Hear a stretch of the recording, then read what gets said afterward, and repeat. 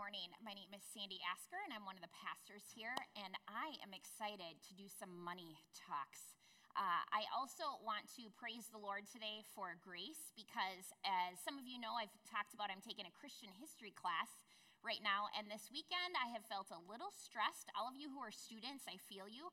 I have a paper due tonight, but in the Lord in His graciousness, my paper is on wealth and money.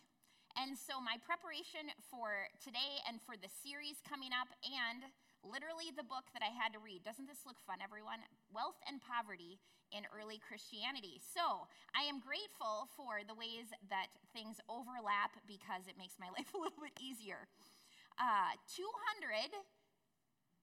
The year 200, people were asking the question, can Christians be wealthy? And it's still relevant because, surprise, I believe some of you have probably had similar questions. The Bible challenges us on how we can be faithful with the possessions that we have. And maybe you've heard this pesky little statement from Jesus that says, it is easier for a camel to go through an eye of a needle than for a rich person to enter the kingdom of heaven. Well, we are going to do some money talks this month. We're going to have 3 weeks, and Crossview, we have this statement that you just saw on the screen. Because God gave to us, we then give sacrificially, consistently, and generously. So today, I'm not going to answer the question, can Christians be rich? Because we have to decide what rich really means, and there are so many rabbit trails we could go down on that road, but we are going to talk about giving and why it is important that we would do it and do it consistency. Think about the word consistency. Faithful, dependable. When I have people that I'm getting up early in the morning and I'm going to meet them somewhere for a run, I like to go to places where I've been before, and I like to go with the same people. I like to find my favorite cheese at the store where I found it the last time I was there, where I found my favorite cheese. I like a comfortable pair of pants. They are what I expect. They're comfortable. They're dependable. They're right where I know they're going to be. And maybe this fall, you're experiencing some of the same things. The traditions that come with fall. Man, some of you guys are really excited about this cold weather. I was happier a week ago when I jumped in the lake. But we love the pumpkins and picking apples at the orchard. We love sweater weather. I saw a lot of sweaters this morning. Anyone? Yes, sweater weather. Sorry, that was the Boston accent. It's a Saturday Night Live skit for those of you that haven't seen that before. Sweater weather. And then the great debate in our country when it's not an election year, when is it too early to have pumpkin spice? At this point, it's not too early, but, people wanted to get into it, I think, in August. We like the seasons. We know what to expect. We have traditions. Fall, I think, is one of the times where we have many of those traditions. We see it as faithfulness. And it's really a grace in a world where there's so much chaos, so many things we don't know. We know absolutely that the fall colors are coming, and at some point, pumpkin spice is going to be all right. We can depend on it. And it really has its roots in God. God is the one who's faithful. God is the one who predicts and has the seasons. God is the one who makes sure that sun, no matter what, even if it's cloudy and raining, we can't see it, we know that sun has come up. We can depend on God. Now, we're going to go way back in our faith history, looking at Israel in the book of Deuteronomy. If you have a phone that doubles as a computer, you can pull that out, or if you have a real Bible, open up to Deuteronomy 26. We're going to look at how the people in Israel set up consistent reminders for them to respond to God's goodness. So starting in verse 1. When you have entered the land the Lord your God has given you as an inheritance and have taken possession of it and settled it, take some of the first fruits of all that you produce from the soil of the land the Lord your God has given you and put them in a basket. Then go to the place the Lord your God will choose as a dwelling for his name, and say to the priest in office at the time, I declare today to the Lord your God that I have come to the land the Lord swore to our ancestors to give us. So these are commands written before Israel had actually entered the promised land. So they had this as a plan before they even received God's promise. They knew without a doubt that God was going to fulfill those promises. And they had a plan for once they got there, how then to respond to the goodness that they had not yet received. That is how dependable God is. They were making laws and rules and festivals and plans before they even had received what they were going to need to celebrate those festivals. God is so good. It had become and would become a steady yearly tradition. So there's this phrase, first fruits, in verse 2.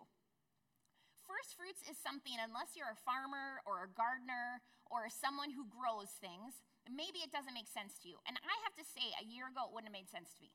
But this year, we really had some first fruits at our house. We've always had this very sad apple tree in our front yard, and it's sort of the Charlie Brown Christmas tree all year round. And right now, it has apples on it, and I should have taken a picture. But you know how an apple tree is, right? Well, now the apple tree is like this, because it can't even support, as Calissa says, it can't even support its own victories. It's so just whatever. But the first apple that we took off of the tree, or if you have a garden like we do, that first tomato that you pick, it might not be the biggest, it might not even be the best, but there's something about that first fruit. That is what we're talking about here. For farmers, it was likely things like fruits, vegetables, but it was also wheat. And there's something about that first one. If I had picked the apple and the tomatoes and had eaten them when the kids were at school, I probably would have gotten in trouble. But it's something that the whole family enjoyed. It is special. And if you're a farmer and you are growing that food, it's not just for the askers, it's something sort of fun and extra. If you are growing that to be your crop, it is part of your sustenance. It is going to meet the hunger needs of you and your household. So what they would do is they would take the first, trusting that there would be more to come and enough for them later, but they would take that first fruit and they would bring it to the priest. There was a trust in God in providing for them. They did this every spring. Now, the time of the year is interesting. I didn't know that before I studied this. This festival, this tradition, comes right on the heels of the Super Bowl of Jewish traditions. The Super Bowl of Jewish traditions, as we know it, is called Passover. We now celebrate Easter during it. But Passover was a 7-day span of time when Israel remembered that God did the crazy things, like the crazy plagues, and then parting a sea and letting them escape slavery. It was this time of celebration that really was the pinnacle of the Jewish calendar. And then right after that, they went out to their fields, they saw what was first there, and they came and they worshiped the Lord. Let's go back to Deuteronomy 26. Once they brought their first fruits, it says, "The priest shall take the basket from your hands and set it down in front of the altar of the Lord your God." It was worship. "Then you shall declare before the Lord your God, 'My father was a wandering Armenian, and he went down into Egypt with a few people and lived there and became a great nation, powerful and numerous. But the Egyptians mistreated us and made us suffer, subjecting us to hard labor. Then we cried out to the Lord God of our ancestors, and the Lord heard our voice and saw our misery, toil, and oppression. So the Lord brought us out of Egypt with a mighty hand and an outstretched arm, with great terror and with signs and wonders. God brought us to this place and gave us this land, a land flowing with milk and honey. And now I bring the first fruits of the soil that you, Lord, have given me. Place the basket before the Lord your God and bow down before him." So again, they had just had this festival where they reminded one another, where they retold the story, not just for them, but for the next generation, for the children yet who had not yet understood or fully grasped the decades of suffering and enslavement,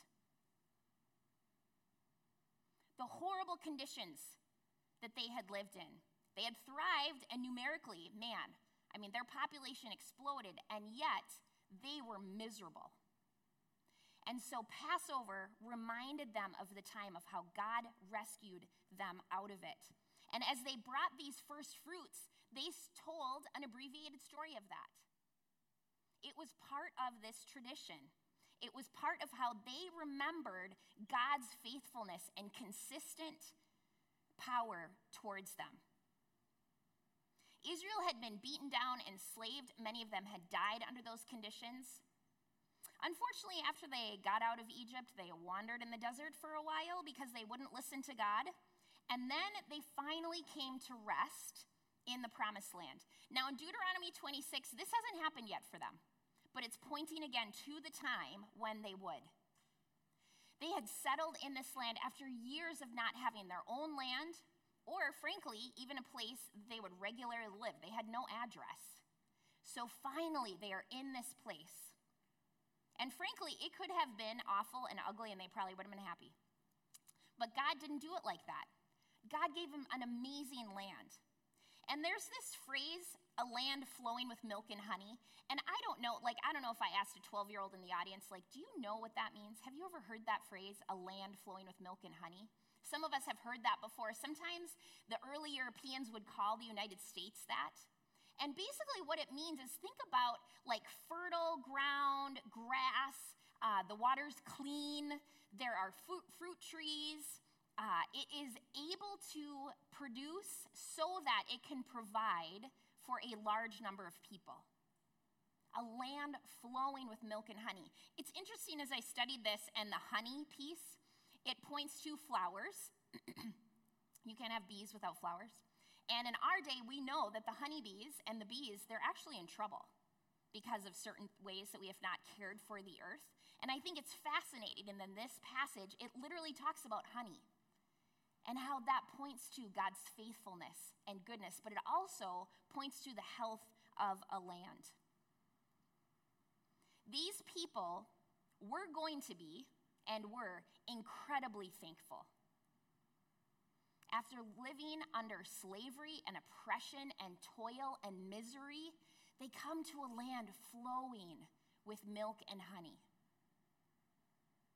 Verse 11 says, "Then you and the Levites and the foreigners residing among you shall rejoice in all of the good things the Lord your God has given you and your household."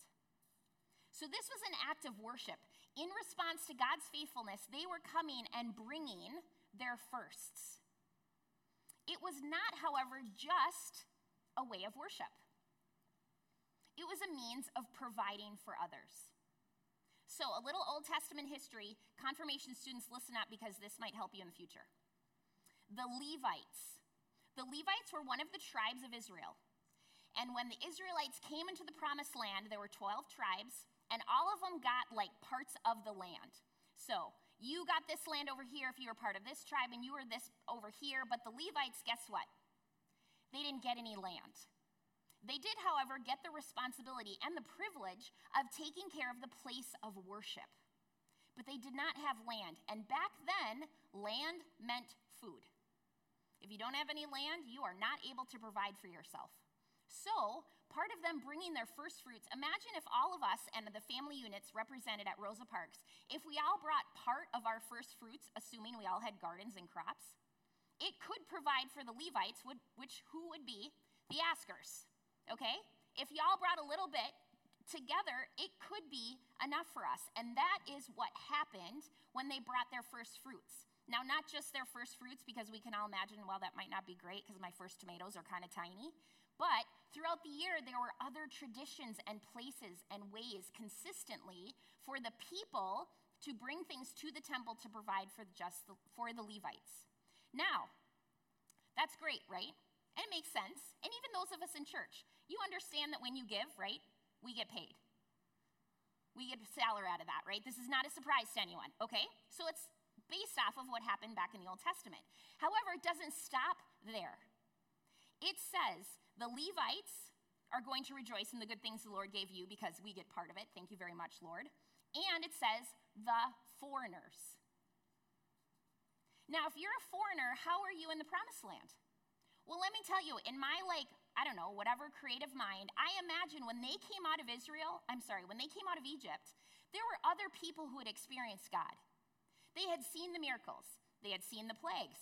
They didn't want any part of that. They wanted part of God and part of God's goodness. And so they joined in the caravan that got out. Perhaps when they were wandering the desert, they picked up 2 or 3 or 4 foreigners, and they came to be part of the people who settled in the promised land. Somehow, I don't know how, but they were there because it says they were. The point is, foreigners also did not inherit the land. Only the tribes of Israel. Well, what do you do then? You have no land, you have no food. Well, guess what? There's a plan. God will consistently provide. This was a habit they had every year. There are more that we could study in the Bible, but at least we can see in Deuteronomy 26, there is this system, this cycle that God has provided. Every year, they're going to plant.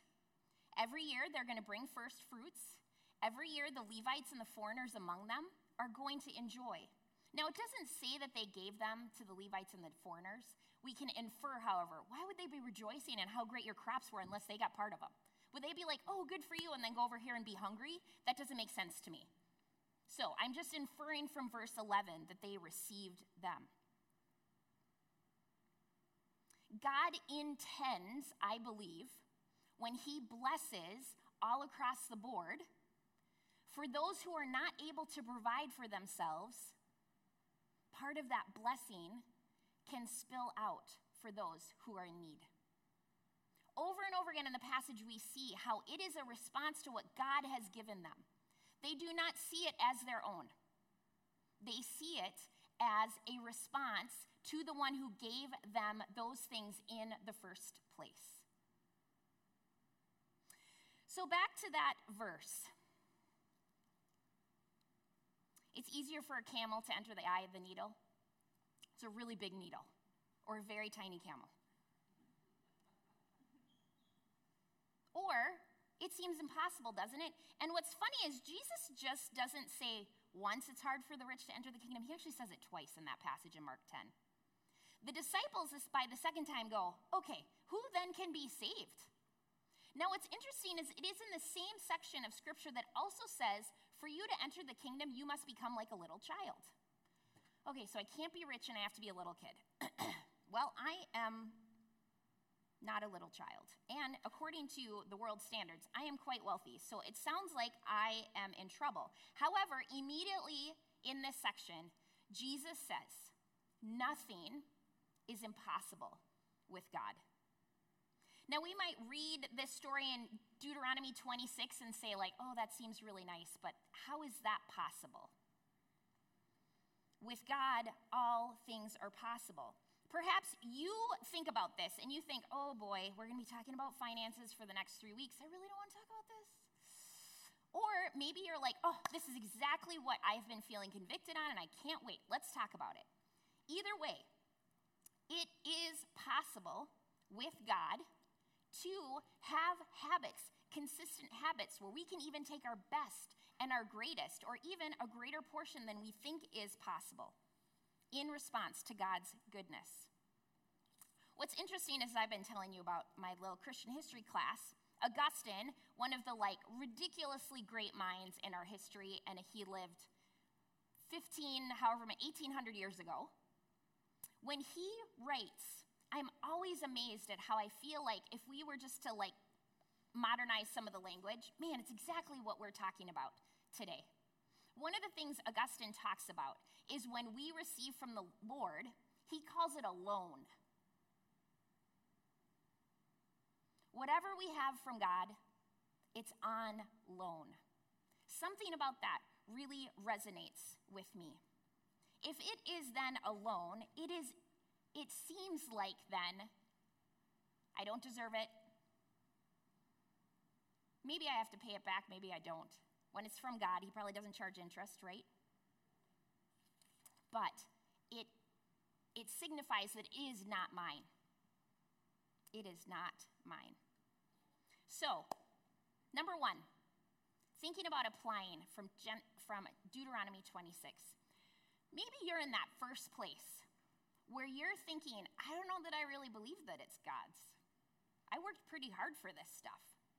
Or maybe you do have a rational, like, oh yeah, I know, but you haven't really implemented that, or it hasn't gotten into your soul. Maybe that's your first step today. Secondly, do you have a habit of giving consistently? I think about what it would have been like for the Jews. They've just had this amazing Super Bowl experience of Passover, and then it's harvest time, and they all go out to their fields. And maybe I'm over here and I'm like waving at Matt, and I'm like, oh, what do you have? Oh yeah, that one looks good. Or you bump into each other on the way to the place of worship and you've got your baskets, and I'm like, ooh, I really like that basket, that one's, or whatever. I don't know, but they're doing this together. It's not just individuals responding to God. They are doing it corporately. So yes, you individually have your habits of giving, but how are we as Crossview? How can we create certain habits? One of the things that I am in charge of, so I get to create it as a habit, is for Connection Shelter, I try to get in there right away before maybe the residents are tired of all of the meals. I like doing it every October. It's sort of the time of the year, it's easier to make soups and chilies and whatnot, and so for 2 weeks, I'm just praying that God is going to raise us, some of us, and the other location, to provide meals for those who don't have land. They have no home. And we get to provide for them. Maybe that's your first step. When you think about your giving, we were talking to Pastor Brad, and he does their budget on a spreadsheet. And he, for however many years, he just always puts giving at the top of the list. That's his first fruits. I was also thinking about last month, Brian and I got a tax rebate. Anybody got another check in the mail last month? And we were like, okay, I guess we have more. And so, you put it in the bank, right? And then we were invited to something this week, and I said to Brian, I was like, you know what? We never gave away any of that gift. When you get extra gifts that are unplanned, unbudgeted, what's your first thought? That first fruits. What is our first thought? So Brian already talked earlier today about how to actually give. I mean, the internet, smartphones, it makes it so easy, you guys. I remember having to write a check and remembering, oh shoot, it's the 5th of the month. I've forgotten to write my check to church or whatever. Sometimes I would encourage you maybe to make it a consistent habit to actually engage your body. Do the writing of the check. Put it in the basket, because there's something that's a little bit more like conscious and embodied about that. However, maybe that's like, no, I won't remember. Okay, fine, do it online. But what are the ways that you can have those habits? Why does it matter? Why does it matter that we are consistent? Does God really care? If you come to church once or if you're here every week, does God really care if you give like once a year or every week? I don't know. But this is what I do know. Our habits form us, or they don't. People who have certain habits, that's how their character is formed. If you eat breakfast every day, you're going to eat breakfast every day. And your body and your life is going to be different because of that. If you have a habit of being able to sit down and be restful, you're going to be able to more easily do that. Do you know what I mean? It matters because it forms us. So what would it look like if we at Rosa Parks, first off, acknowledge that all that we have is the Lord's? It is on loan. That chair you're sitting on, the cameras that cost more money than that chair that you're sitting on, our people, you are all on loan to us from God. And how then do we treat that loan, that gift? What does it look like for our finances? To treat it as a loan, a gift from God. How would it look for us as a church if we as a church decided to get more consistent with our giving? Now, this gets hard because right? I get paid through your giving, so that's a little weird. So I'm going to talk about things that don't have to do with staff, although staffing is part of it. What would it look like if we had the finances so that every confirmand gets to go to confirmation retreat for free? Wouldn't that be great? Do you know what? You give enough so that we're actually doing that in a few weeks. The confirmation students do not have to pay for their retreat that they get to go to on a few weeks. I know, whoopee. But what would it look like if we continue to grow in our giving? What other things like that? What missions experiences can our kids get? How about our local ministry partners that are nonprofits? Man, we've got Young Life, we've got Navigators, we've got InterVarsity, we've got crew staff, people who are pouring into students. A lot of these nonprofits, y'all, they're raising their own budget. Fellowship of Christian Athletes, campus ministries. Man, what would it look like if we consistently gave so that their energy could be poured into what they do best, which is reaching students? How would Mankato change? How would the Connection Shelter be different because of our consistent giving? How would Mankato benefit and rejoice, just like it said in that verse 11? Rejoice in the goodness of God. The Levites and the foreigners among them rejoiced because in the goodness of God. Let's pray. God, your word says that nothing is impossible with you. Help us to remember, God, that you're the good giver. Every good and perfect gift comes down from you, the Father of lights. Help us to remember that you are good and that this doesn't have to be shame. This doesn't have to be guilt. This can be us clearly responding just to your goodness, God. Would you convict us as we need to be convicted? Would you encourage us as we need to be encouraged? God, would your word remind us that this has been a tradition of people of faith for hundreds and thousands of years, God, that we get to join in and be a part of it. And Lord, through Jesus, we can have freedom, even in the area of finances, which so easily enslave us.